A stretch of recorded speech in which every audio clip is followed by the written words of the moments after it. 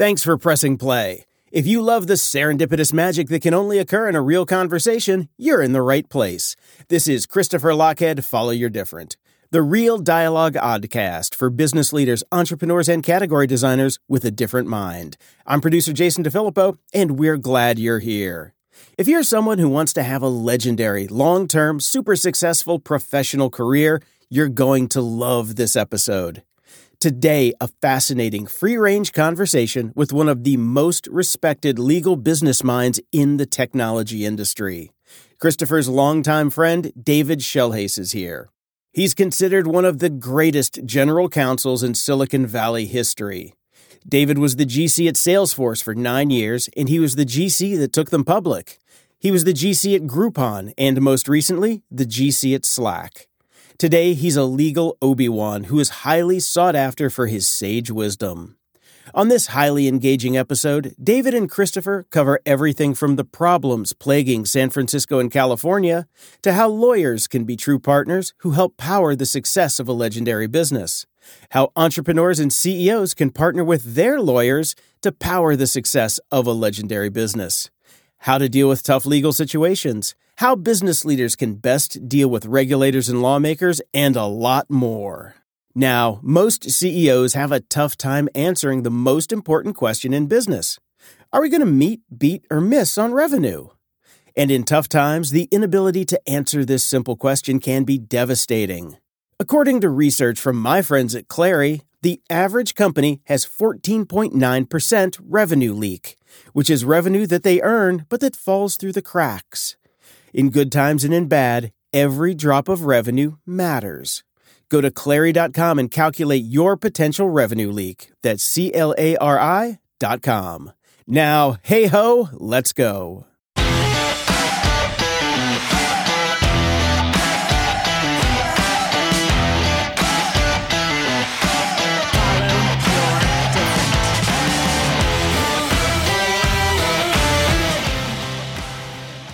Where do you live now? I'm in the city. So, oh, you are? You and all the criminals and zombies. Yes, yes. I'm one of the generals in the zombie army, I guess. Let's see. We bought this house almost 10 years ago, so that's a long time. And I, aside from my Groupon adventure, my 3 years in Chicago, I've been in the city since 1993. So that's 30 years. Holy shit, dude. You could write a book about the changes you've seen in San Francisco. It's true. What's it like now? Downtown is a ghost town. It is. You know, it is. Yeah, it is. It's funny. I was just in London for a week, and London is happening. Like London is, the energy is there. Everything is going on. People are running around, and it's great. And downtown San Francisco, there is no energy. It's actually really unfortunate. I think it's I'm saddened by it, but it's a reality. And so it's just very underpopulated. Like population feels like 10% of what it was 4 years ago. Wow. And it doesn't feel like there's a rebound, on right around the corner. You can't write off a major city for 20 years, but it doesn't feel like this time next year things are going to be great. Well, and it seems like you would know this way better than I would, but the policies that have made San Francisco a hellscape, people's thinking is not clear to me that they connect the policy decisions and the politicians, the pro-criminal politicians that they have supported with creating the hellscape that is now San Francisco. It seems like they don't understand that, no, it's this way because you voted people in who made it this way. I think that, it's like there's a lot of complexity to how we got here, I think. And you can oversimplify it quite a bit and blame it on the politicians. But I think there is a very large blame pie, and each one of us can take a slice and probably eat pretty well, honestly. I think almost everybody involved in sort of where we are today in San Francisco is well-intentioned, right? I think the intentions are good. I think the part of the problem has been there's a lack of sort of knowledge of cause and effect. And some of these problems that the city has are problems that the world has that are intractable and really, really, really, really hard to address. Addiction, is a very, very hard thing to address. And I know it firsthand. I've got a pretty close member of my family who has an opioid problem. And, he struggles. He's been sober for a while now. He struggles. Every day is a struggle for him. And he's at every advantage in life. It's not like he's, from a background that suggests that he's had trauma and so on, and he's kind of medicating himself that way. But every single day is a struggle. And he's got all the support in the world. And I can't imagine being a human being on the streets of San Francisco where there is the ready and steady availability of drugs and you have almost no support system or no support system trying to get clean. It's just that's not going to happen for 99 out of 100 people. And I don't know what the answer is. The world wants an easy solution, if the National Guard just comes in and shuts down the Tenderloin or ropes it off and no drugs get in, then in 5 days, everybody's going to be clean and that'll be the end of the problem. And it's not that simple. I think politicians sometimes complexify it for sure. And some of the nonprofit groups, which again, they're all well-intentioned, but some of them complexify it as well. And they become institutions and bureaucracies of their own. But I want there to be an easy solution because we're all, bought into that. And also we're Americans. You're not, but we are. We're wired. Hey, I'm an American now. Oh, you are? Okay. That's great. Yeah. I became an American 15 years ago or something like that. Congratulations. Well, welcome to our little tribe. Thank you. But, I'm proud to be an American. They want loud noises and fast cars and easy, simple solutions to problems. And sometimes that energy is what that energy has driven this country to great success, but it makes it harder to deal with situations that are, and I keep using the word complex, which is another word for, I think, difficult. It's yes. When you're dealing with people who are on the margins of society, who are hard to reach and who have chemical problems, that's a really tough thing to deal with. And I think most of San Francisco's problems are problems that the world has. We are just somewhat more tolerant of the people who have those problems. We have fair weather. The homeless problem in Chicago is not nearly as bad because guess what? If you're outside in Chicago 4 months a year, you no longer exist. And whereas in San Francisco, that's not the case. The interesting thing to me about this topic is, are you a scuba diver, David, by chance? I'm not. No. So there's a scuba diving expression they teach you when you're learning to scuba dive, because as your dive master will teach you, scuba diving is a breathing sport. That's the phrase. Scuba is a breathing sport because it's all about how you breathe underwater. And with that said, there's a scuba expression that says you can't suck and blow at the same time. Yeah. And we suck and blow at the same time. And so on one hand, there's this, we want to be supportive and loving and caring and all that sort of stuff. And as it relates to opioids, in particular, the super, if you think about fentanyl, we don't know whether we're sucking or blowing. So we've essentially decriminalized fentanyl. The average fentanyl dealer goes to jail for less than 3 years when convicted, if convicted. We had a fentanyl dealer right here in Santa Cruz get arrested about a month or two ago with enough fentanyl. This is a convicted criminal, was found with 15 firearms, all illegal because convicted felons can't have firearms. Massive amount of ammo, a massive amount of illegal money, and a whole bunch of fentanyl, meth, and a bunch of other stuff. The fentanyl alone was enough to kill 1,000 people. The judge, her name is Deanie Guy here in Santa Cruz, let him out with $20,000. And so, we have to get serious. We're either going to get serious about these crimes and make them illegal, or we have to make them legal. We can't be in this in-between zone.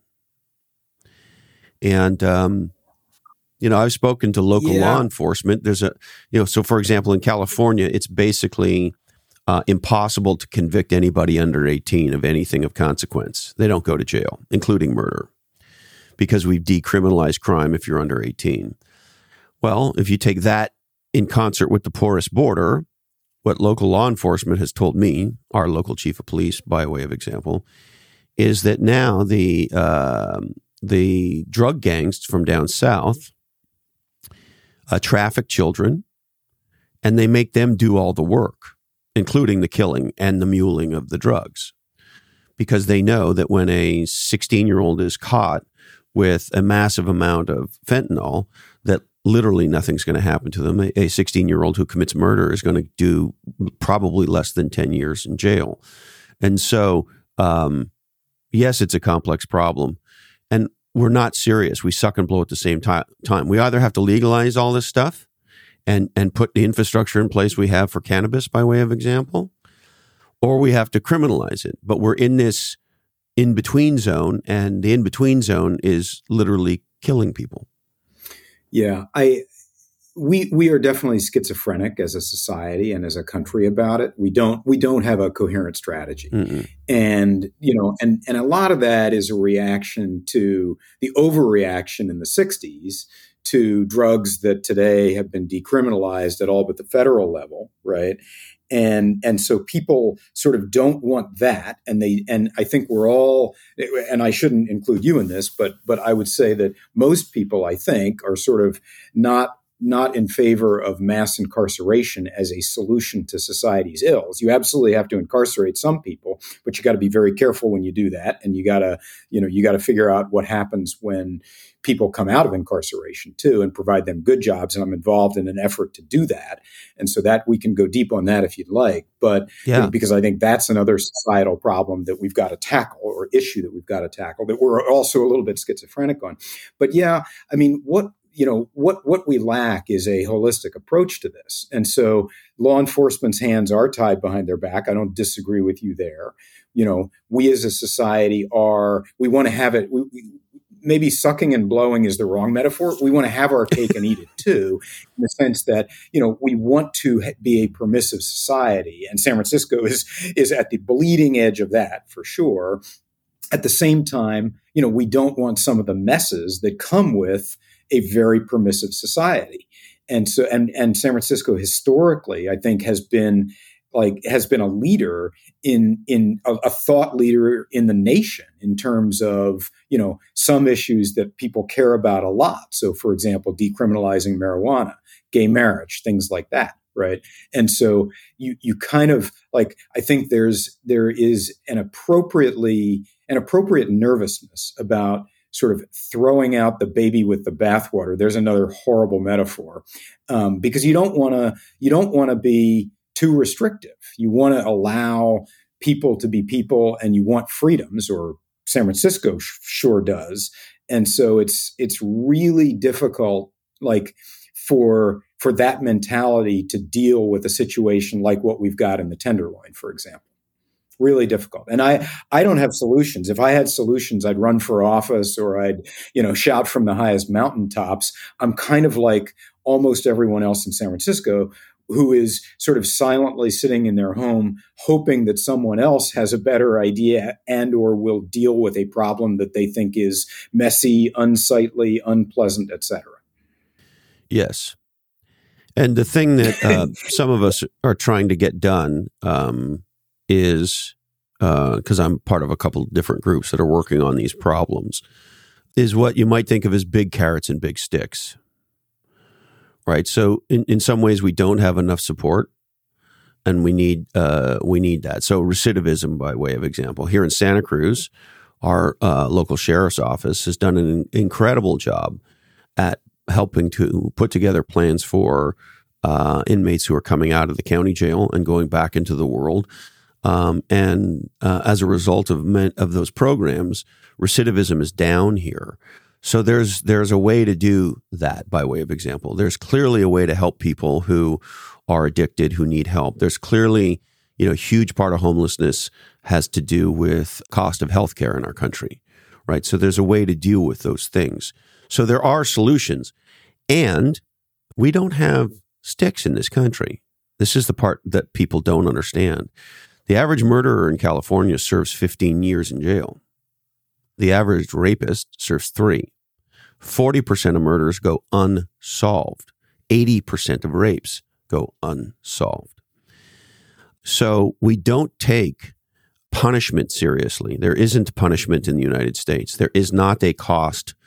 If somebody breaks into your house tonight in San Francisco with a weapon and attacks you, if they're a criminal, a known criminal, they will most likely not go to jail for that crime. And this is the part most people don't understand. It's very, very hard to get arrested, never mind convicted in California for most things. And so crime has to be illegal. And it's not. And it's a big problem. And we've been decriminalizing crime for decades. Yeah, I mean that's a nifty soundbite. Crime has to be illegal, and for sure it does. No, but it's not. It sounds like a silly soundbite, but when you realize some of the stats that I just shared with you, and I give you many more if you wanted, the only conclusion is we have decriminalized a whole bunch of crime, and we're paying the price for it. San Francisco's more dangerous than much of Mexico. I don't feel it. You may be right, but I don't feel that. You're more likely to get killed in San Francisco than you are in Cabo San Lucas, for sure, statistically. Well, that's it's not even close. That could be. I am definitely not finger tippy with any of the statistics around it, right? But I do look at it from sort of a historical perspective, which is, I think some of what's happening today is a reaction, and every action in society is usually an overreaction to something that happened before, right? And so, we have a history in this state and in this country of over incarcerating people for petty offenses, sometimes adding penalties and enhancements to sentences. And we have a long history of incarcerating people for dealing or possessing a drug that is now legal in a lot of states. Yes. And disproportionately people of color. And it's disproportionately people of color. And so before we sort of recriminalize some of the behavior that you're talking about, which I agree, at some point we need to do. I deeply understand the overreaction the other way of saying we don't want to over incarcerate because we have a history of over incarceration, and the dial, unfortunately, it's not like a finely tuned dial that you can dial. It's like to me it feels like, sort of as a society, our foot is either always all the way on the accelerator or always all the way on the brake. And that's like a very difficult way to kind of run a civil society. Not like we've taken this conversation way up to a meta level, but I think a lot of what you're seeing today is an overreaction to things that happened 10 years ago, 15 years ago, 20 years ago with the war on drugs, which I don't think was a good policy choice for us at the time. So, and we're kind of stuck with some of those. Yes. And the interesting thing about that is there's some European countries that have gone the opposite. Switzerland, Portugal come to mind, where heavy drugs are legal. In Switzerland, you can go and shoot up at a government facility. And Portugal has taken a pretty radical approach to decriminalization of heavy drugs. And look, I don't know whether that's the right answer or not. I don't. What I do know is we can't continue to suck and blow. That's what I know. And I know that incarcerating users of these things is insane, which we have done historically. That's been a tremendous amount of the incarceration is either low-level dealers and or users and people of color. And if you look at the data for crack convictions versus cocaine convictions, which is exactly the same drug, it's just taken differently. And one was more popular in the black community and one was more popular in the white community. Well, guess what? The people who took crack were the ones that were incarcerated in a way that the people who took cocaine were not. So there's lots of those kinds of problems for sure. Yeah. But, the interesting thing is, I think, David, that sort of this Republican-Democrat thing fucks people. So, on one hand, somebody could hear me and I have a pretty strong opinion about that crime should be illegal and there should be a very serious penalty paid for serious crime. at the same time, you might hear that and go, oh, well, this guy's some right-wing asshole. At the same time, I believe in gay marriage. What's happening right now to the trans community, I find absolutely terrifying. And so it's not like you got to be all in on all of these positions. No. The fact that I think that murderers should go to jail forever and rapists should go to jail forever has nothing to do with support of gay marriage. And yet these things all get conflated in that, oh, you have this position or that position.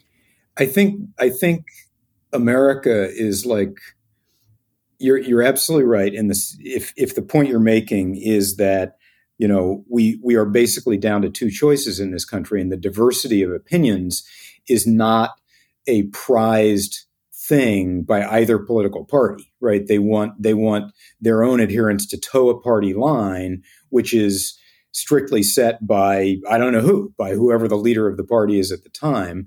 And if you don't adhere to that orthodoxy, you're basically cast out from the party and you're kind of on your own. And I think that's a shame, because it does feel as though, like, newsflash, America is getting more polarized, right? That is not news, but we are all living with the unfortunate consequences of it. And you're right that, sometimes, well, you're right. You're right. We need more choices in the world, and we need our politicians to be a little bit more agile and a little bit less doctrinaire, in my opinion. Amen. Hallelujah, brother. And we need more fucking thinking. Roger Martin, he defines thinking in two ways. He calls it reflective and reflexive. And most people don't know how to think about thinking, and they don't know the difference between the two. And what most people call thinking is a reflex. And they don't actually think. I'll give you a simple example. Sure. I'm anti-abortion. I'm pro-life. I think life begins at conception, because best I can tell, if a boy and a girl do that thing and conception happens, 9 months later, unless something weird happens, we're going to have a person. Now, I say all that, and a bunch of people connect a bunch of dots that I just didn't connect, because the following is also true. I believe in a woman's right to choose. I don't think I have any right to tell anybody what the fuck to do. And I understand there are people that I love and respect deeply who say that abortion is murder. I understand that point of view. I'm not even sure I disagree with it. And what I know is any woman who doesn't want to have a child, forcing her to have one is an intergalactically bad idea, and in my opinion, is wrong. So I'm pro-life. I want there to be zero abortions, and I believe in a woman's right to choose. Well, you tell that to most people and their heads explode. Well, there's another problem. You're assuming that people listened long enough to hear the second part of what you said. And that's another problem in our society, right? Which is, gee, David just appeared on a podcast with some right-wing nutball, blah, blah, blah, because I heard him say this, when 2 seconds later he said something else, which redeemed him in the eyes of some people, right? And so, like, the attention span. And made some people who thought what I said in the first part was great hate me now. That's exactly right. And so, part of that, I'm not even sure we've gotten to whether it's a reflective or a reflexive thought. I think we sadly, you might have been lost after the first sentence by the vast majority of listeners, because people don't have attention spans anymore. And that's I don't know historically whether people have had longer attention spans, but it sure feels as though attention spans are shorter. A lot of that is thanks to all of the apps and the television we watch and all of that. It turns out your dad was right. TV does rot your brain, and apps rot your brain even more, probably. So we're a little bit stuck there, I think. And we've got the people we've got. So I don't know how to appeal. Like, I think I'm aging out of the social discourse because you're right. I'm able to sit still for more than 30 seconds. Now, I don't know what my limit is. Maybe it's 60 seconds. Maybe it's 90 seconds. But it's really hard to get people just to listen, I think. Yeah. because we don't want to think. What we want is something that validates the feeling. It's not even thinking, the feeling that we already have. And so we don't Absolutely. fucking think. Right. We've like, I'm a great example of somebody who has like massive confirmation bias. I tend to read the same media and I tend to click on the things that I know are going to give me a little bit of endorphin, because and I think we all do. And I know myself well enough. I rarely challenge myself to read something or to watch something that I think is going to be counter to what I believe, It's funny. I do more and more of that now than ever before. So for example, Alan Dershowitz just did an opinion piece in the Wall Street Journal about the Trump indictments. And I saw the headline and I wasn't going to read it because I thought, I think I know what he's going to say because I've been listening to him for a long time. So I don't need to read that. And then I thought, you know what? Maybe I do, but I'm curious. What does he have to say? And I thought I would probably disagree with him. And I read it, and it was incredibly thoughtful. And it wasn't what I thought he was going to say. Now, I can't tell you I agreed with everything he wrote, but I'm glad I read it. And I'll listen to an NPR podcast, and I listen to Ben Shapiro. Right? And that'll make you nuts, by the way. That'll give your head a real...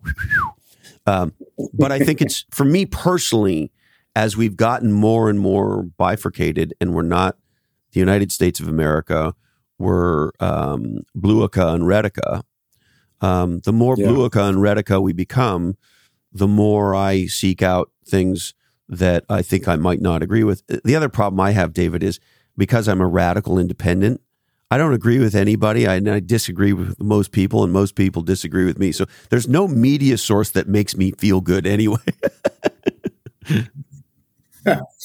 I guess my confirmation bias is I'm pretty deeply cynical and often very paranoid, and yet, every time I open the Wall Street Journal or some other medium, the world does something that makes it feel as though no, I haven't been cynical enough and I'm not paranoid enough, and so like I get these weird feelings because I do feel like I'm very cynical and paranoid, and yet bad things continue to happen, and things that should make me paranoid and cynical hit me in the face every day, even though I feel like I'm prepared for it. So it's this goes back to the legalization of marijuana, because the only response to any of this stuff is a whiskey and a toke, I think.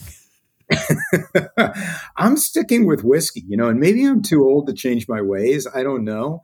But yeah, the whiskey. Well, listen, if you want to come down here, I'll get you stoned and we'll have a great time I'll bet Santa Cruz is Santa Cruz is absolutely the right venue for that historically. And, well, when you come across the county line, there's a gal that stands there and she hands you 3 pre-rolls and 2 gummies.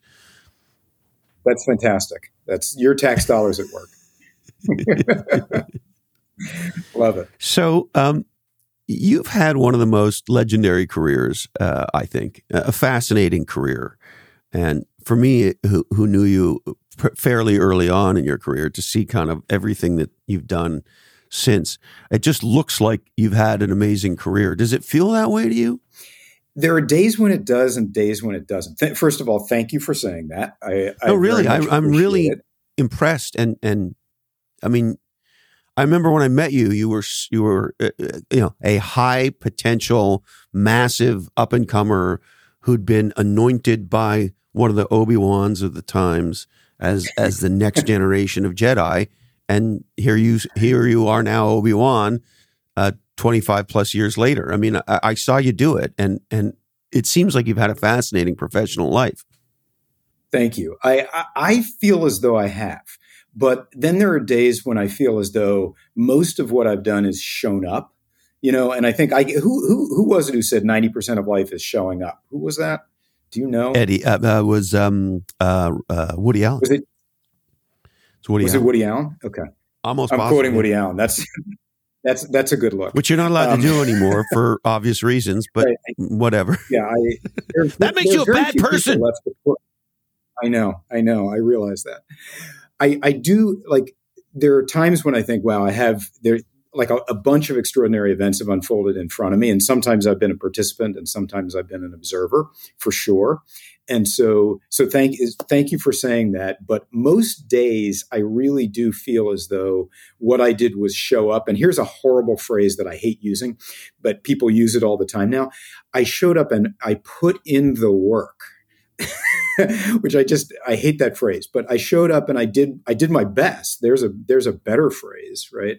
I showed up and I did my best, and I tried to think a little bit ahead of where the world was.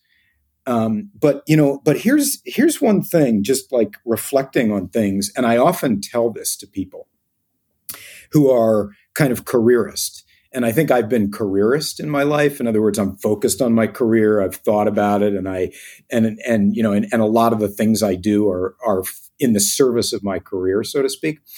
But often what I tell people, and this has been very true of my career, is, throughout the course of a long career, it's like there's a portfolio effect.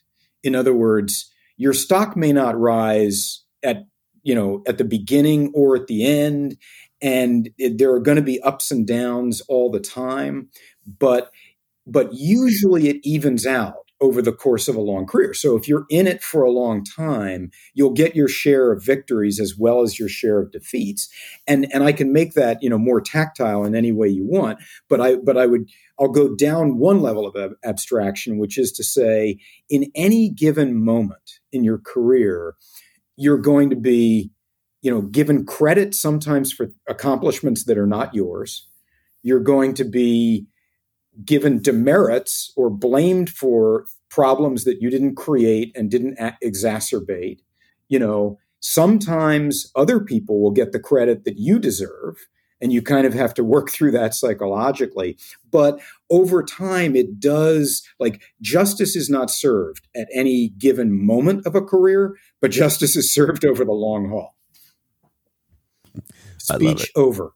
No, I love it. Like, I want to hear your speeches. Yeah, no, I tell that to people who are sort of lamenting their current circumstances, or lamenting that they weren't given enough credit for some accomplishment or something, and I think back in my own career, and there have been times when, like, rarely do you get all the credit you deserve at the time you accomplish something. Sometimes it's in retrospect, right. Sometimes it's in prospect, but more often than not, especially when you're a lawyer, for example, a lot of what you do never really surfaces, and many of the things that you do you can't talk about, or can only really be appreciated by other lawyers. So, the practitioner of the craft, just like the tailor can appreciate the fine stitching on your blazer, but you might not be able to because it's kind of invisible, right, to the layperson, so to speak. So you kind of have to have a longer term perspective on things. And I think that's hard. When I was younger, it was hard for me to have that perspective, but I try to tell folks today that's like a good way to think about things, if your current circumstances yes. are not exactly what you want. Now, there's a couple things that I learned from you and from Ray Ocampo. Where is Ray these days, by the way? Do you know? So I think Ray is fully retired. He is. The last time I saw him, I had lunch with him about 6 years ago. And I feel bad about that I haven't kept up with him. He was affiliated with the Berkeley Law School Center for Law and Technology, and he may still be affiliated there. In fact, I should go offline and just see if they've got a bio of him. I'm going to Google there while you're talking and see if I can find him. Yeah, why ever not? But Ray, so that was kind of the last time he poked his head up in my world, and I feel bad about that because Ray is a terrific guy and was a fantastic mentor for me. So I Google him, and the first thing that comes up is something called the Asia Pacific Fund.org board, and so it looks like he's on the board of that, and then it looks that sounds like oh wow. He's got a Wikipedia page, which actually makes sense, and he's on the official USA .com, which I think is the Olympic website. So, yeah, we could probably still find him. I would love to find him. I haven't talked to him in 20 years. Yeah. Oh, wow. Yeah. I feel bad. His photo looks great. He looks incredible. He looks as good as he's ever looked, if he still looks like this photo. He's a good-looking guy. He's gonna age well. But here's what he taught me, and then you taught me as well, which is, and you might have even said these words. Does this sound like something you taught me? That there's two kinds of lawyers in business. There's the GC who tells you what you can and can't do. And then there's the GC who understands the business, understands what we want to accomplish, and figures out a way to do it in a way that protects the company. That sounds like and me. They don't think their job is to. If it wasn't that, it was something like that. Like, you're not going to let us do anything illegal. No. Your job is to keep us out of jail and to keep us on the right side of the law, of course. Yeah. But ever since you, I have fought with lawyers my entire fucking career because virtually all of them in the business world, in my experience, think it's their job to tell us what we can and can't do. And I tell them that you taught me that. So did you teach you that? I hope I did. I think first of all, that definitely sounds like something Ray would say. And it definitely sounds like something I would say after hearing Ray say it. So I'm and maybe taking credit for it. Speaking of not getting appropriate credit, I probably should have footnoted Ray when I said that to you. But you know what? I think justice has been served over the long course of his career. So he probably is okay ceding some amount of credit to me. You're right. That there are two kinds of lawyers. I think there are more in the latter camp than you think. You know, some and sometimes it's the way you ask the question too. You know, it's like a lot of life. You know, I think so much of life is your attitude. You know, it's how you approach a person or a problem, and oftentimes, if you approach with the right attitude, even though the person may not be disposed to doing the thing you want them to do or giving you what you want, you have a far, far better shot at it than if you come at them with the wrong attitude or with a negative feeling. That's the uplifting thought for the day. That's the Garfield cartoon for the day. The other thing that I remember learning from you and from Ray is that the GC, the law, contracts, etc., are really strategic in business when used as such. And you taught me that you can fight with unconventional weapons. And so to think in nonlinear or sort of really unique in different ways. And so I've always appreciated that, David. It has helped my thinking. Can I tell you a quick little story about this? Absolutely. Yeah. Absolutely. So when I became CMO of this company called Mercury, my last real job, I don't know, 6 weeks in or something like that. And I'm going through the budget and I see there's this quarterly expense for legal fees. And it seems really high. And I'm like, what is this? So I go and find out. Here's what I discover. So the company's name is Mercury Interactive. Right. And there's a company called FTD Florists. And FTD Florists, their logo is the Mercury Running Man. Absolutely. And at the time, this was the early 2000s, we were in a nonstop trademark battle with them because they had created a piece of software called Mercury something that was their platform for floral shops to use to buy flowers from them.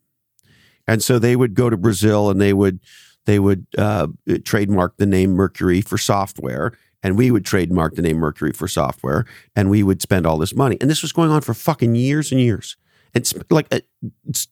So I asked the GC, who's a woman who ended up going to jail, by the way, but that's a whole other story. What's this about? And she explains this to me. And she says, it's been going on for years. I said, well, this seems stupid. And here's the point with questions. I looked her straight in the eye and I said, Susan, has an executive from our company ever called an executive from their company to talk about this? And she said, not to the best of my knowledge. So I literally went to their website. I found their CMO and I called him. I was in fucking Paris. I remember this like it was yesterday. And I left him a voicemail back in the day when you did that. And he called me right back. And I said to him, hey, listen, I'm the new CMO. I've been here for about 6 weeks. I see all this dumb expense. And I find out we're fighting with you legally all around the world all the time. And I assume you have a similar expense in your budget. I'd love to talk to you about this because it seems dumb to me. He and I have a conversation. One conversation. And I think it was a 5-page document that came out of that one conversation. And we gave up the right to ever use the word Mercury as it relates to floral software. And they gave up the right to ever use the word Mercury as it relates to enterprise software. And it was done. And it was a real David Schellhase moment for me because I was a very, very young executive when I met you. I didn't know to think that way. And you and Ray taught me business mind first, legal second. What's the business objective and what's the clearest path to get there? And in this case, you had lawyers fighting lawyers because that's what fucking lawyers supposedly do. And nobody ever asked the question, have we ever even called them? That's a great story. And you're right to be outraged. But you taught me that. The reason I share this story is you taught me that. That's so interesting. I remember having a bunch of conversations with you, which we won't go into, but that story is sort of a classic. You both gave each other the sleeves off your vest, right? You didn't care about floral software and they didn't care about enterprise software. And that should have been identified the minute the dispute started, right? And it's too bad. It's too bad because you probably spent a lot of money and a lot of time and anxiety, your companies, over that. But you're right. Those kinds of solutions are not always obvious. They're not always obvious. They're not always obvious to lawyers, and they're not always obvious to business people either. And you do have to kind of come at things from a different angle. And it's like a complete cliche to say, that's sort of a win-win solution. That's like a horrible, stupid cliche. But it is, and part of that goes back to what I said earlier, which is a lot of it is your attitude. And if your attitude is, this is dumb and we should not be fighting over this, and I'm going to call my counterpart and just have a little chat with him, that's fantastic, right? And he was open to it probably because you were open to it. And I didn't have a lawyer on the phone. Right. Right. I also knew, because you taught me this, if I have a lawyer on that call, he's got to have his lawyer on that call, and stupid is likely going to continue. Right. That's right. Lawyers are very important and so, useful people, but you gotta use them in the right way. Okay, so this is the thing I've been waiting 25 years to talk to you about. Okay. If I'm really. It's so fun. This is one of the joys of having a long career and having relationships. I mean, you and I haven't kept in close touch, but I've always felt a connection to you. And I've always felt like I could pick up the phone and call you. And I have. And you've always given me great advice. So sometimes I didn't like the advice. And so my question, David, is how should business leaders think about the GC function and the law in a strategic way, maybe not just a defensive or a protectionist kind of way? Well, I guess, I've probably given a lot of thought to that or variations of that question throughout my career. I think the most important thing, or the most important way to think about it for a CEO, is your lawyer is there to help you in times of trouble, for sure. And so you want somebody who will be in the trenches with you, but you want somebody who understands your vision and shares your values, and I think that combination, it's hard. It's like there's some chemistry that's involved, right? Some human emotion and chemistry, because you can get the smartest, sharpest lawyer married to the smartest, sharpest CEO, and the chemistry might not be there. They may not share the same vision for the company, for the employees. They may not have the same values around the way they operate or kind of what they think is important in the world. And those mismatches are usually what cause the friction. There are thousands of very competent lawyers out there, right? Very competent in-house lawyers who can be general counsels. It's just finding that match and finding the right sort of practical business mind is more difficult, I think. And the match is hard, right? Because especially, and we can go as deep on this as you want, but especially when it comes to like a founder CEO, those people tend to fall into some psychological categories that make them more difficult to work with, right? Really? I haven't noticed that in my career. I know. I don't think it would shock the world to learn that most CEO founders are some variation of productive narcissists, right? And they have to be, because by God, they're making something out of nothing, right? You've got to really be self-confident and love yourself and love what you create, because the whole world is going to tell you, hey, like you're going to fail, right? And so, but at the same time, you've got to be highly productive, because if you're just a narcissist, you are going to fail. You're going to produce something that customers don't want to buy, right? But so this highly productive narcissist personality that I think most successful founders and CEOs share is like that is not necessarily an easy fit with a highly competent lawyer. You are a variation of a productive narcissist, right? You've created something out of nothing, which is a philosophy of marketing and a philosophy of sort of going to market. And you've got to have high confidence in yourself and your partners, your co-conspirators, and you've got to be highly productive because you've got to get that thing out there in the world, right? And so you're a variation of that. And so I hope there's some self-identification for you, but working with those kinds of people can be challenging, especially for lawyers who've been taught to think in a linear way and who are kind of by the book.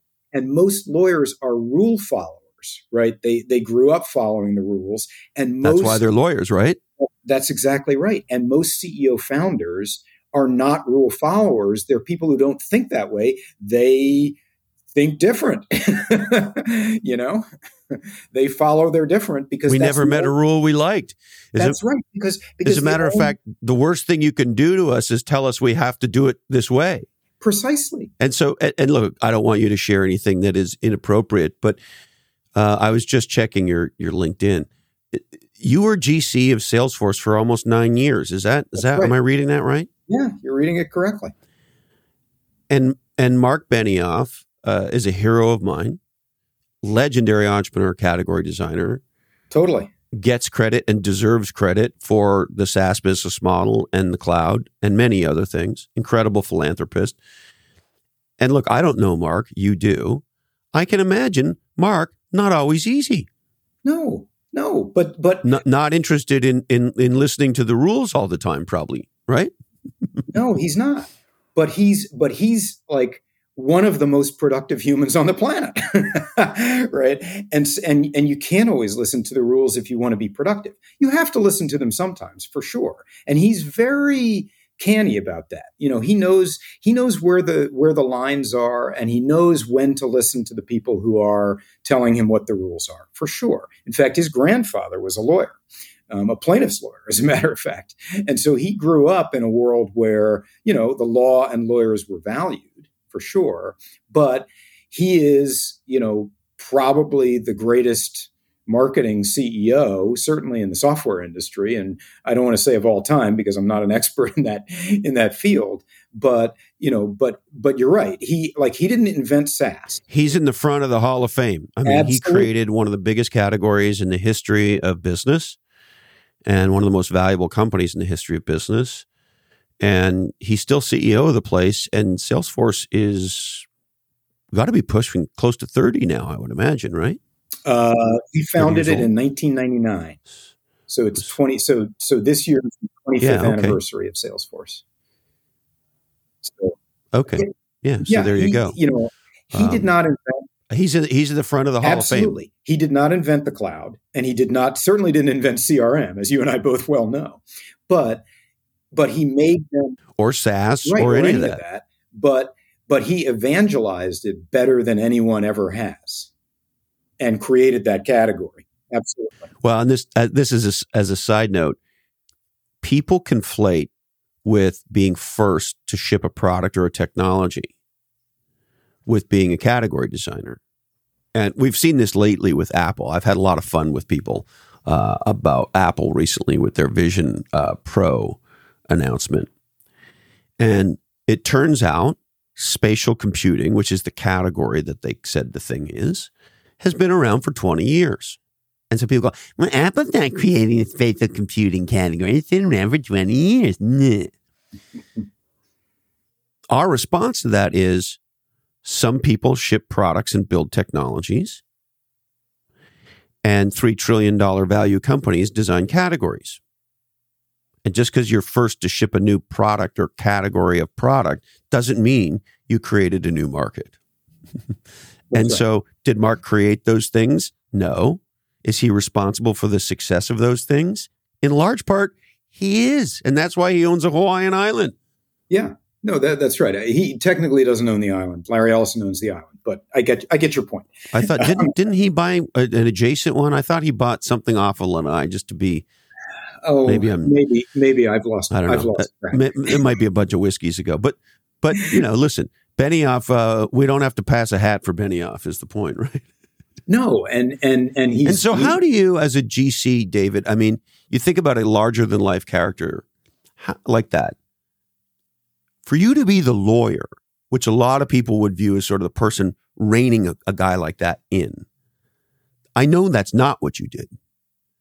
And so how, from the GC seat, do you partner with, in this case, one of the greatest entrepreneurs of the modern era, and a guy who's known for not listening to a lot of the rules, because you wouldn't have done the things that he did if you listened to the rules. But at the same time, he's also not known for somebody who breaks laws or does anything inappropriate. You might not like some of the things he does, but to the best of my knowledge, nobody's ever accused him of being a criminal or doing horrible, illegal things, to the best of my knowledge. No, of course not. Of course not. Because he's a rational business person at the end of the day, and that rationality is kind of where the lawyer lives, right? And so if you are presenting the right business-oriented arguments and thinking things logically through and enabling him to do what he wants to do, sometimes suggesting different ways to accomplish it, then you're having the right relationship, right? And so, and I, like, my experience at Salesforce was I'm going to do my best no matter what. Sometimes I'm going to fail to convince him to come around to my position. Sometimes I'm going to succeed, but I'm going to show up every single day because I believe in the larger purpose and the thing that we're doing, and I want to be part of that.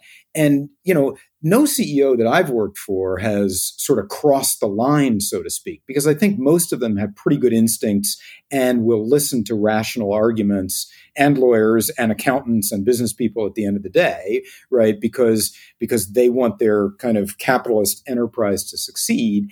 And if they're at all rational, they know that they can't cross that line, right? But so I don't think there's a magical formula that I've got. And I don't think there are magic beans that you can give out to other lawyers or other people dealing with founder CEOs. I think you just have to kind of meet them where they live and do your best every single day to be there. And part of it is convincing them that you have their best interests and the company's best interests at heart. Right. And I think that's like a very important thing to do. And that can take a while sometimes. Trust is not easy to establish, and it's easy to lose. There's another cliche. But once you've got some of that trust, that the executives who you work with believe that you are working for the best interests of the company, then I think you get licensed to be a little bit more prescriptive in the advice you give. Does that make sense? Makes total sense. Now, I'm also curious, we were talking a little bit earlier about dealing with governments and acquisitions and the like. And if you take Microsoft, Activision, in my opinion, I'm not a lawyer, and I'm certainly no member of government, but whether it's the U.S. government or any other governments who are potentially going to derail this thing, it seems insane to me. It seems completely insane. A government agency trying to stop that acquisition, I could argue for many hours as to why that's a dumb thing to do. So my question is, some of these big acquisitions are really tough to get through regulators. Mm-hmm. And you've been in the middle of a whole bunch of them. Mm-hmm. And so, when you're ironically the GC of Slack, who's now getting acquired by Salesforce, where you were the GC 10 minutes ago or a couple of years ago, as the case may be. And that was a deal that required approval, as an example. And you've been involved with many others. How do we think about sort of navigating not just U.S., but one European country can derail a major acquisition, and these are very complex things. And so if I'm Microsoft trying to acquire Activision, or I'm Salesforce trying to acquire Slack, and I have to stick handle with these lawmakers, can you take me behind the scenes of some of that stuff? Sure. I think, first of all, you have to kind of approach it with not a beginner's mind, I don't think, but you definitely have to be open to the notion that the antitrust rules exist for a reason, right? And there's history behind almost every law, right, that exists in the world. And like take the securities laws, for example, right? The primary securities laws in this country were written in 1933 and 1934. In fact, they're called the 33 Act and the 34 Act. And then there was an update in 40, and it's called the 40 Act, shockingly. And so they go back a long ways. They go back 90 years now. Antitrust laws are even older in this country, right? And so you kind of have to understand the historical context to kind of get to where we are today. And a lot of what has happened in the world has followed the U.S. model, or the world has looked at the U.S. model and decided, okay, we need something that resembles that, but we'll do it in a different way or a different process. But by and large, the suspicion in the world has been that large is under a spotlight and small is better than large, right? And so you kind of have to start from that proposition and then work your way backwards. And it's easy, like the easiest thing is in hindsight to say, oh, the government should have stopped XYZ merger, or the government should have let those two companies merge, right? That's the easiest thing, to have hindsight on these things.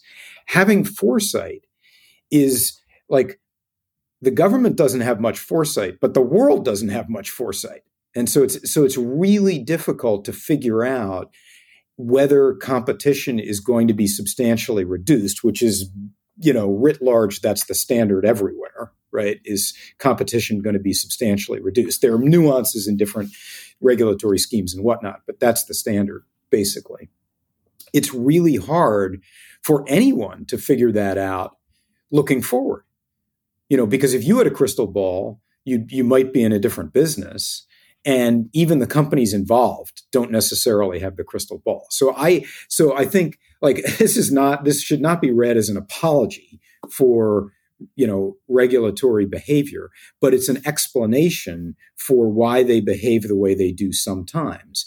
And you have to sort of carefully listen to what they're saying about deals and about markets, because they're focused on markets. They're focused on kind of the larger markets. And if a deal plops onto their plate, they put it in the context of the larger market as they see it. And so that's like, okay, that's a very long way to say, to give you a lot of context. I do think that, what all of us would love to see, practitioners, companies, and maybe even the regulators themselves. I don't know. I'm not inside their heads. But I think what everyone would like to see is a better set of tools to predict the consequences of behavior, of mergers and that sort of thing. And it feels like, I'm not sure ChatGPT is the right answer here, but at some point we will have a better set of tools. I once fantasized that shouldn't there be a list that the Department of Justice has that says, okay, these companies can't merge with these companies. So there's an A list and a B list, and we'll publish that A list and B list so that everybody will know and they won't go to the trouble of trying to combine, right? And that would be like a much simpler world we could all live in. I'm not sure that fantasy of mine is ever going to come to pass, but we can certainly get better. Like everyone can get better about defining markets and figuring out what the near-term effects on competition of a merger are, or will be, I should say. Yes. Okay, that was a lot of that. There's a big word salad for you. Are you full yet? No, but listen, you're a big brain person, and big brain people say big word salad shit. Now, on this is another one I've been really wanting to ask you. So, and by way of context, I remember when Zuckerberg was testifying one of his times in Congress, and Senator Orrin Hatch, you probably remember this, demonstrated his radical ignorance in front of Zuckerberg by asking Zuckerberg, well, if your product's free, how do you make money?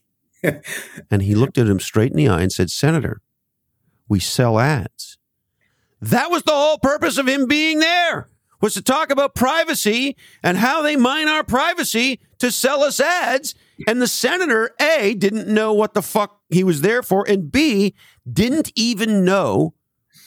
So these, in some cases, these are fucking people who have I'm going to use these words on purpose, secretaries print out emails that they call memos. Okay, so with that said, and I listen to these people, I do. And, I heard Amy Klobuchar talking about the tech industry recently, and it was terrifying because it was very clear. It's like if you asked me about brain surgery, within the first two sentences, you would know that I don't know anything about brain surgery. Well, so let's think about what's going on right now. Sam Altman was recently in Washington, and he is taking a very interesting strategy, which I want to get your comment on, which is asking the government to regulate AI, which historically has seemed to be an unusual position for entrepreneurs to take. And there's a lot of discussion about how AI is going to destroy the world and all this sort of stuff and all the movies coming true. And so we're now at a situation where leaders in the AI world are asking lawmakers to regulate the future of our industry. And you and I both know that there are many of those lawmakers who don't understand this in even the most basic of ways. And so I agree there needs to be protections. I agree AI could be very dangerous. I'm not a Luddite, far from it, but it's something we have to pay attention to. However, the lawmakers, some of them are morons. And so how do we make sure that lawmakers are doing what we want them to do as a society, when in point of fact, a lot of them don't even understand the technology industry, never mind what AI is? So put a pin in that for 1 second. I'm glad you drew I'll answer that question, but in a second. I'm glad you drew the distinction between, or at least I'm glad you identified lawmakers as sort of the people that you are accusing of being morons. The regulators, which is what we were just talking about, the antitrust regulators, for example, are very smart. Who are different than lawmakers. They are very different than lawmakers. Oh, they are. And they are very smart. So you think the regulators are smart people? I do. I think they understand their jobs. That's great to hear. I think they understand markets. I think they understand the companies that are in those markets. Everyone that I've been dealing with over the past 10, 20 years at, let's say, the Department of Justice or the FTC or the European authorities, they're pretty dialed in. I think you'd be heartened by their knowledge because they are very knowledgeable, very smart people. I'm stoked to hear that. I didn't know this. No, it's true. Like they may sometimes be more partisan than you want one way or the other. but they definitely understand the markets that they are regulating, and I believe they understand the technology that they're regulating too, pretty deeply. So okay, now, wow, that's great news. That's fucking great news. We got real professionals in these organizations who are good public servants who know what they're doing and are trying to do a good job. That's what I hear you saying. We do, and they have That's jobs. That's fucking great news, David. Yeah, and they're necessary jobs. The legislators to whom you refer as morons. I'm not willing to go there with you on that. I think they are. Well, you may have to appear in front of them. I probably don't. You definitely don't. Not right now. They're not morons. They've gotten elected, and therefore they are very good at convincing the people that they can represent their interests. Right? They've got that skill for sure, and most morons don't have that skill. That said, I think there is a lot of ignorance is maybe too strong a term, but there is a lot of ignorance of technology in a lot of legislatures. And so, and that's our own fault as voters for electing different types of people. But these people can be educated, and somehow the people who are pushing them in one direction or another always manage to educate them in some way with a political agenda behind them, whether it's people in industry, whether it's public interest groups, whether it's other lobbyists pushing their own agenda, right? And so, yes, it's a very embarrassing time when Orrin Hatch asks that question of Mark Zuckerberg, and his own ignorance is exposed. But these are the same people who are writing laws about nuclear power and energy, and who have no idea what it takes to operate a nuclear power plant, or what an electrical grid looks like, and they're also writing laws about the pharmaceutical industry, and they have no idea about that, right? And so their ignorance is more or less universal, and yet they are the people charged with passing laws on these various topics. And that's the American system, and dare I say it's the system in most countries as well. And that's kind of what we've set up, and what we all work towards is trying to educate them and make them smarter, at the same time pushing our own agenda, obviously, for things that we want in laws that they pass. Okay, that's another sort of word salad, but it's so as respects AI, to come back to that point, I do think it is very smart on the part of the AI industry, and if Sam Altman represents the AI industry, I think it is very smart to say, we need to regulate this. I do think that's smart. I think, and I don't know, I'm not tracking it closely enough. I don't think he has said that and then immediately produced a set of laws or legislation that he wants. He's just sort of said, please come regulate me, which is, an interesting strategy. I would be super interested to learn, okay, write some laws about that, or at least have some high-level policy points that you believe in. And, what do you believe in? Do you think that, that every AI-produced thing should be labeled as AI? Something like that. I don't know. Maybe there's something there. This tomato is produced with GMOs kind of a label? Absolutely. Yeah. Why not? So I get that. I certainly wouldn't have a problem with that. My concern with the regulation of AI specifically is a specific, which is what I think a lot of people outside tech don't realize is there are now more and more closed loop AI systems. That is to say, they machine learn, and they are self-referential and self-learning, and then they literally make what you and I would call decisions. It's not really what happens, but that's the experience of what's going on. And so it self-learns, it self-improves, and it makes changes, things that look like decisions to humans without a human interaction. It's a closed loop system. Right. And I remember years ago, W. Edwards Deming, the godfather of the quality movement. Yeah. He had this incredible saying. He said the factory of the future will have 3 employees: a machine, a dog, and a man.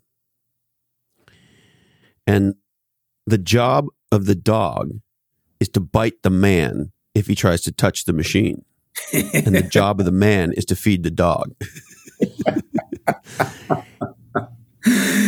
Oh. And so we're kind of getting there.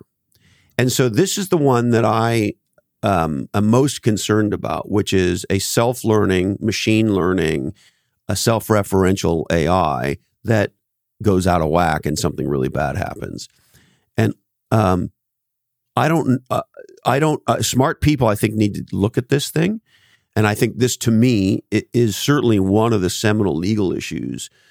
Because if you take another equally powerful for good and bad technology, nuclear power, well, the governor on the bad part of nuclear power as a human being still has to say, we're going to drop this bomb on somebody. And so that's the override. And the fear with AI is that a machine could make that kind of decision without a human being. And so I'm just curious, do you have any thoughts about where we go to deal with that and maybe other things that you are thinking of as it relates to AI? Broadly, I think you are right. In other words, every significant decision a machine makes needs a human override. This is probably the part of the podcast when every guest quotes Mad Magazine. So I'll quote Mad Magazine, right? Which was my favorite reading material as a kid. I think like sometime back in the 70s or something, in one of the cartoons, it said, yeah, computers are in the future will figure out that every left-handed Anabaptist who drives a Buick is a mass murderer. And we need human beings to tell the computers that no, every left-handed Anabaptist who drives a Buick is not a mass murderer, and so the police should not go out and arrest these people. But that's kind of where we are. The computers are getting good enough to sort of sort through enough data that they can figure out those patterns. But humanity is not a pattern.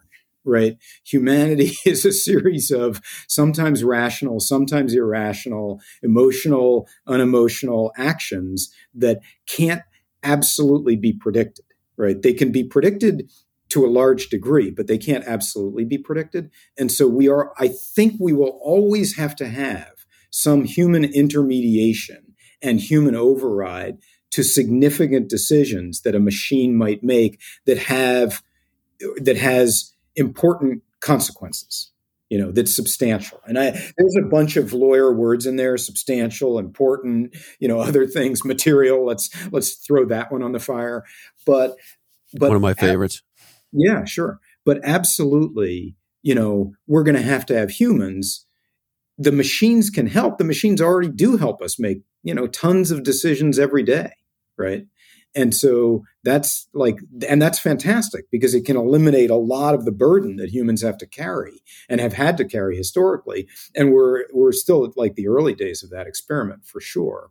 But for anything significant, a human's got to be involved, right? And you think we need laws that say that ultimately? For most things, yeah. If you were advising lawmakers looking at AI, that would be something you'd want them to go look at. Is that what you're saying? Yeah. The human override? Yeah. Yeah. If it's a low stakes thing, who cares? Right. But if it's a higher, if it has material consequences, then absolutely. If it's going to do harm to humans or harm to nature or something like that, humans have got to be in the mix, right? We've got to go back to some form of Isaac Asimov's laws of robotics. Yes.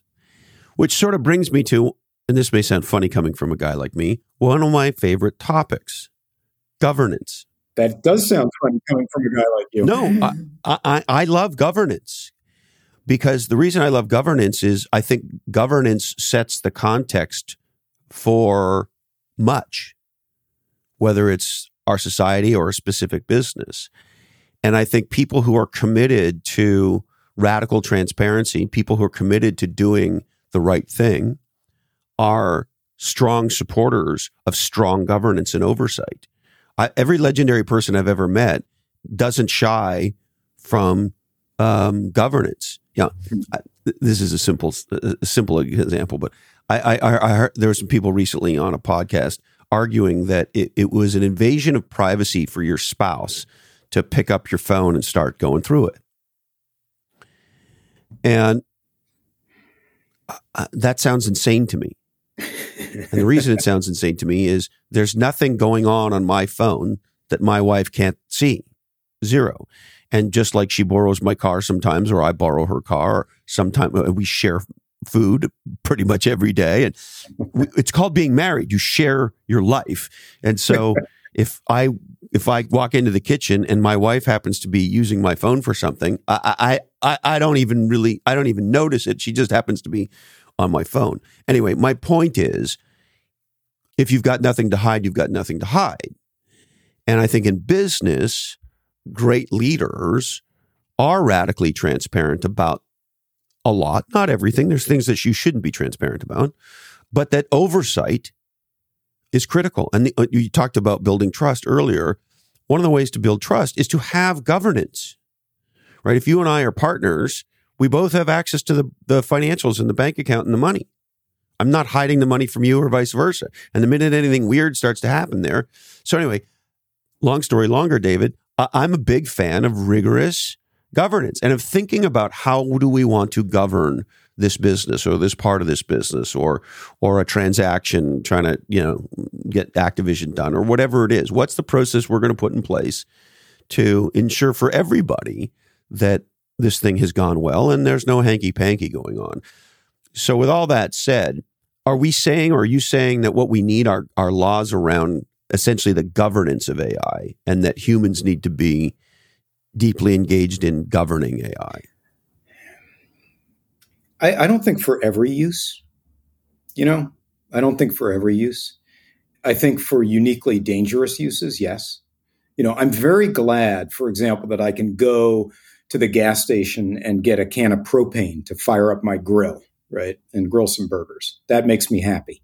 And it's that, there's some safety inspection that goes on. I'm sure like that gas station is routinely inspected and their propane tanks probably have to meet certain safety standards, which is great. The last thing I want is my propane to explode in my face, right?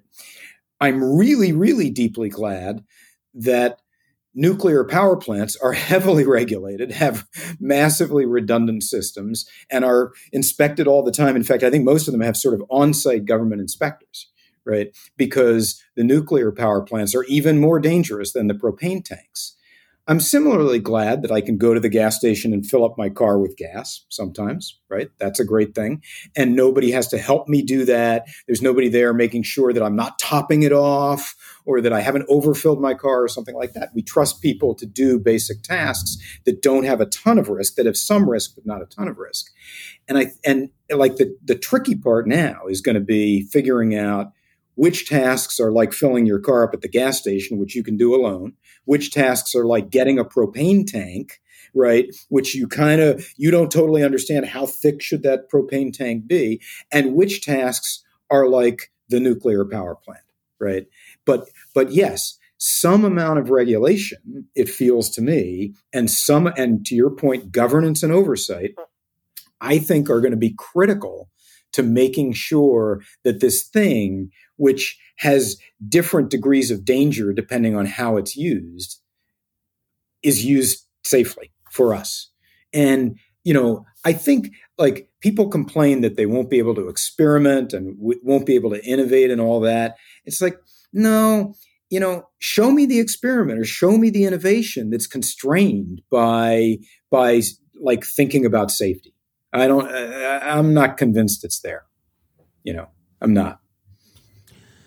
I'm with you. And I find it weird that some leaders in our industry are calling for a 2-year pause and for all this. To me, that stuff is insane. We, the United States, we, the democratic world, in my opinion, must win in AI. And if we don't, really bad things could happen. And so taking time off of AI to navel gaze on some of this stuff, I don't think is right. And the interesting thing to your point is there's some self-governance in this, right? So you take filling the gas. Well, if you and I stand there filling the gas and we light a cigarette, we're going to blow ourselves and everybody else to smithereens, right? Yes, indeed. So we trust people to understand, don't fucking do that. Right. There's signs up. And that you know say, what? Don't smoke. Don't fucking do that, right? And self-preservation is an incredible governor. I remember years ago, of course, you and I have done tons of traveling. I remember being on a plane this time and there was some mechanical problem and we waited for, 45 minutes or an hour for it to get solved. And we were getting ready to go.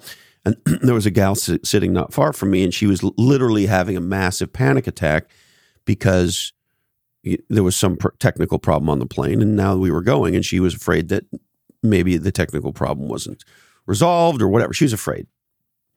And she's freaking out. And the flight attendant's listening, trying to calm her down. And finally, the flight attendant looks her straight in the eye and she says, "There's only one person in the world who decides whether this plane takes off. And he's on this plane."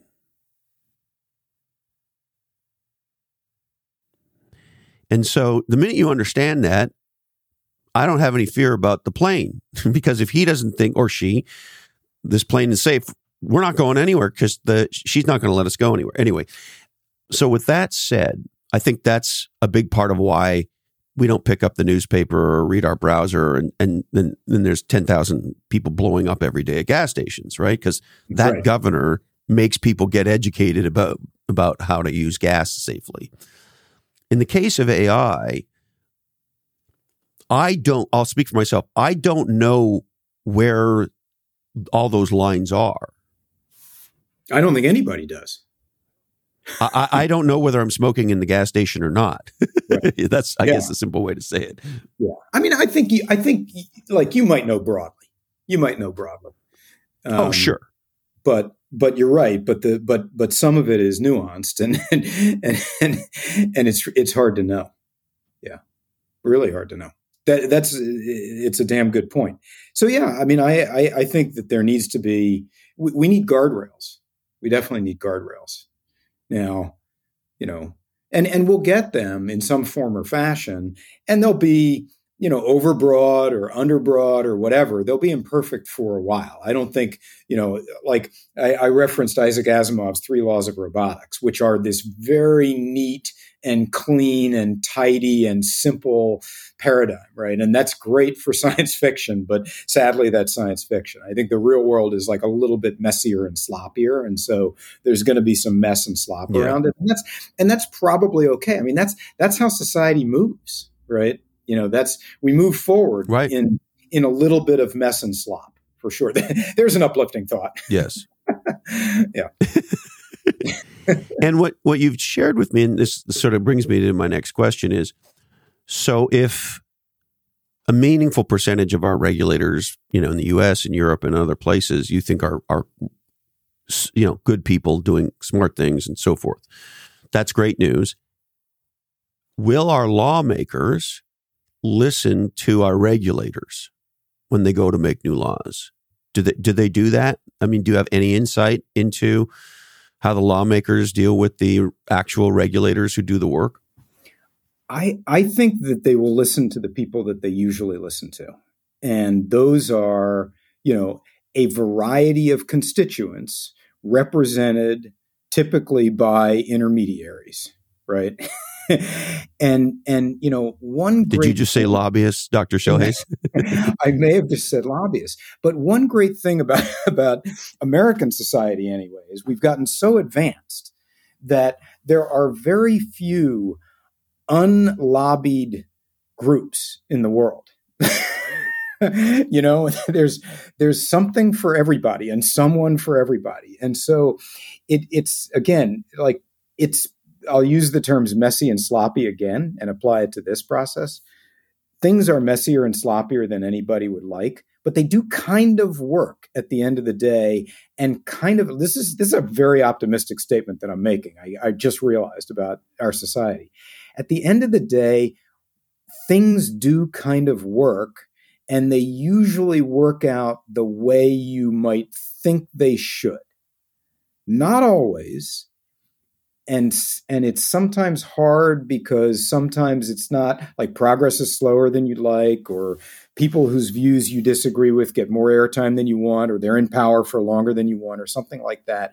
But as a society, we have tended to march towards the better over time. And that's analogous to my career advice, right? Which is, it's like it's a portfolio effect. And if you live long enough, good-ish things will happen in the world. Boy, that sounds kind of if you continue to do goodish things. Yeah, it's like sounds. No, I think you're right, and I think we take optimistic. And I think you're generally right. I mean, one that always amazes me is airline travel, right? So human beings have not been traveling in the air for very long, right? And there are roughly, right? Yeah. And there are tens of thousands of planes in the air at any one time. And we have a stunningly low number of crashes and problems and air traffic control issues and technical issues. And the safety of the system, not just the planes, but the system, is really stunning to me. And I think many of us take that for granted. And it's only 100 years old. And we were able to get there pretty quickly with an advanced technology that could be very scary. And yet we don't have planes crashing into each other all the time every day. It is a bloody miracle. It is a bloody miracle. I agree. I think it is. I'm stunned by it. I allow myself to be amazed by it. I'll tell you, every time I get in a plane, I am amazed. That this massive beast with, 500 of our fellow humans is taking off and is going to deposit me on another continent in 10 hours or something. It's stunning. And that, and as so much time as I spent on a plane, I want to clap every time we land. You don't because you look like a donkey. I think Southwest you can, but yeah. There's a big part of me that wants to clap. I always, when I get off the plane, I thank the crew and the pilot and the thank you very much. Thank you. You guys are awesome. We love you. This is an incredible thing. I'm totally with you. It's like, and that's one of the exciting things. This is going to sound naive and like very Pollyanna-ish, but one of the exciting things about being in the world of technology is you kind of like some of that hits you at weird moments, and if you're in it long enough, you'll see the world change slightly for the better. Like I often remember, and I don't know why I remember this, but the company MicroStrategy, which has basically turned itself into like a Bitcoin repository at this point. I remember reading a New Yorker profile of Michael Saylor, who was the CEO of MicroStrategy. I think he still is. And he's now the big Bitcoin proponent. But this New Yorker profile was something like, 15 or 20 years ago. But this one sort of paragraph stuck with me, which is, he said, we're working on technology, and it really is it's a way to make micro decisions correctly, such that, I hope that in a few years, if you've got our technology and you're using it and you're out at night and there's a drunk guy with a knife walking down the block towards you and you can't see him, you'll get an alert that says, hey, there's a drunk guy walking towards you with a knife, cross the street, and that drunk guy will keep going and you won't be harmed. And we're all kind of still waiting for that, right? But the promise of things like that, whether it's air travel, very safe air travel, or whether it's like these little decisions and little things that can totally change your life enabled by technology, I think that keeps a lot of people getting up in the morning and staying up late and working in this industry. And that's kind of the idealistic side of the world. And maybe OpenAI, which is just sort of, or AI in general, sort of the latest thing to come along to advance the ball a little bit farther for the world. Maybe that will help me avoid the drunken guy with the knife coming at me at midnight. That I would, if that's the result, that's fantastic, right? It's fantastic for both of us because then the drunken guy doesn't go to jail and I stay alive. It's like, what could be better than that? I feel good about that, and I want to be in that world for sure. Amen. Hallelujah. Now, David, I could talk to you forever, but I also want to be respectful of your time. Are there any other things you'd like to touch on before we wrap? I think, one thing, and I've been ending a lot of conversations with this lately. I think empathy is like an underrated thing in the world. And I think putting yourself in the shoes of the person you are talking with, dealing with, married to maybe, is like an underrated way to have a slightly better outcome, or maybe a massively better outcome in the world. And so I'm not sure, I'm a preacher on this and a wannabe practitioner for sure.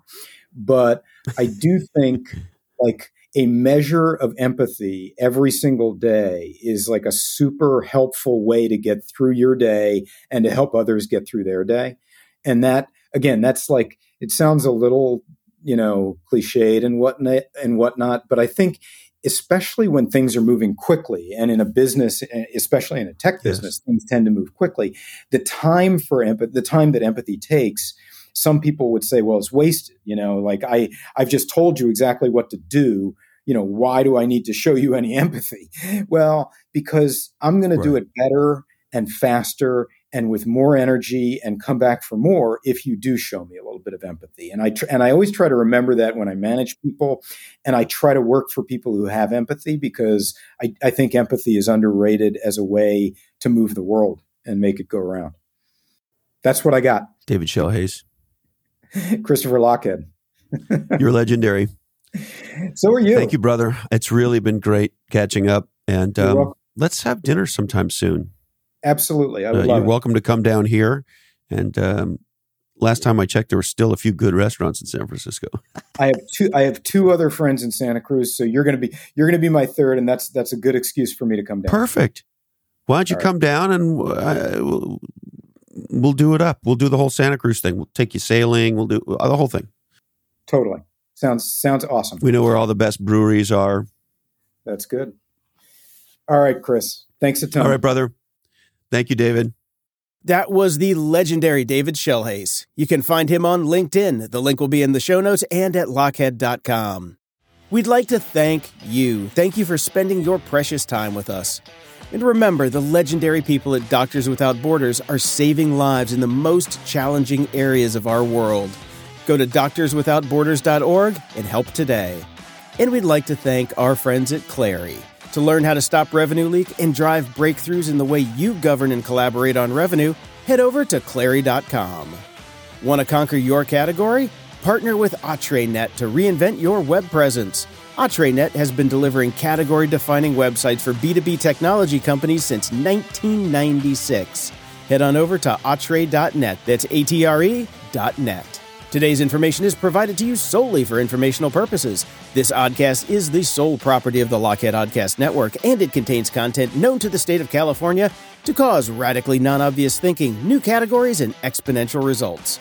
All oddcasts contain nuts, all rights disturbed. Please contact your doctor, lawyer, accountant, shaman, bartender, bud tender, therapist, yoga instructor, and category designer before acting on any of today's information.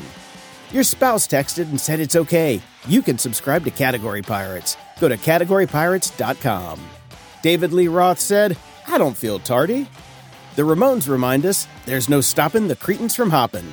And Leonard Cohen said, there's a crack in everything. That's how the light gets in. This episode was produced and edited by me, Jason DeFilippo. Sarah Knox and Jamie J. are in charge of technical execution and Lochhead.com. Show notes by GM Simon. RJ and EX Bobus do our web development. Cedric Biros does our graphic and web design. Our law firm is Weed and Jack. Our accountants are 3 balance sheets to the wind, and we record on Squadcast.fm using Dolby 80 HD technology. Katie Lang was right. Listen to Blue Rodeo. For the love of God, get out of the passing lane. Teach kids mental health. Thanks, Candy Dandy. And hey, Colin, this oddcast really ties the room together. Our deepest apologies go to Grant Cardone. Sorry, Grant, we just ran out of time for you. Till next time, stay safe, stay legendary, and follow your different.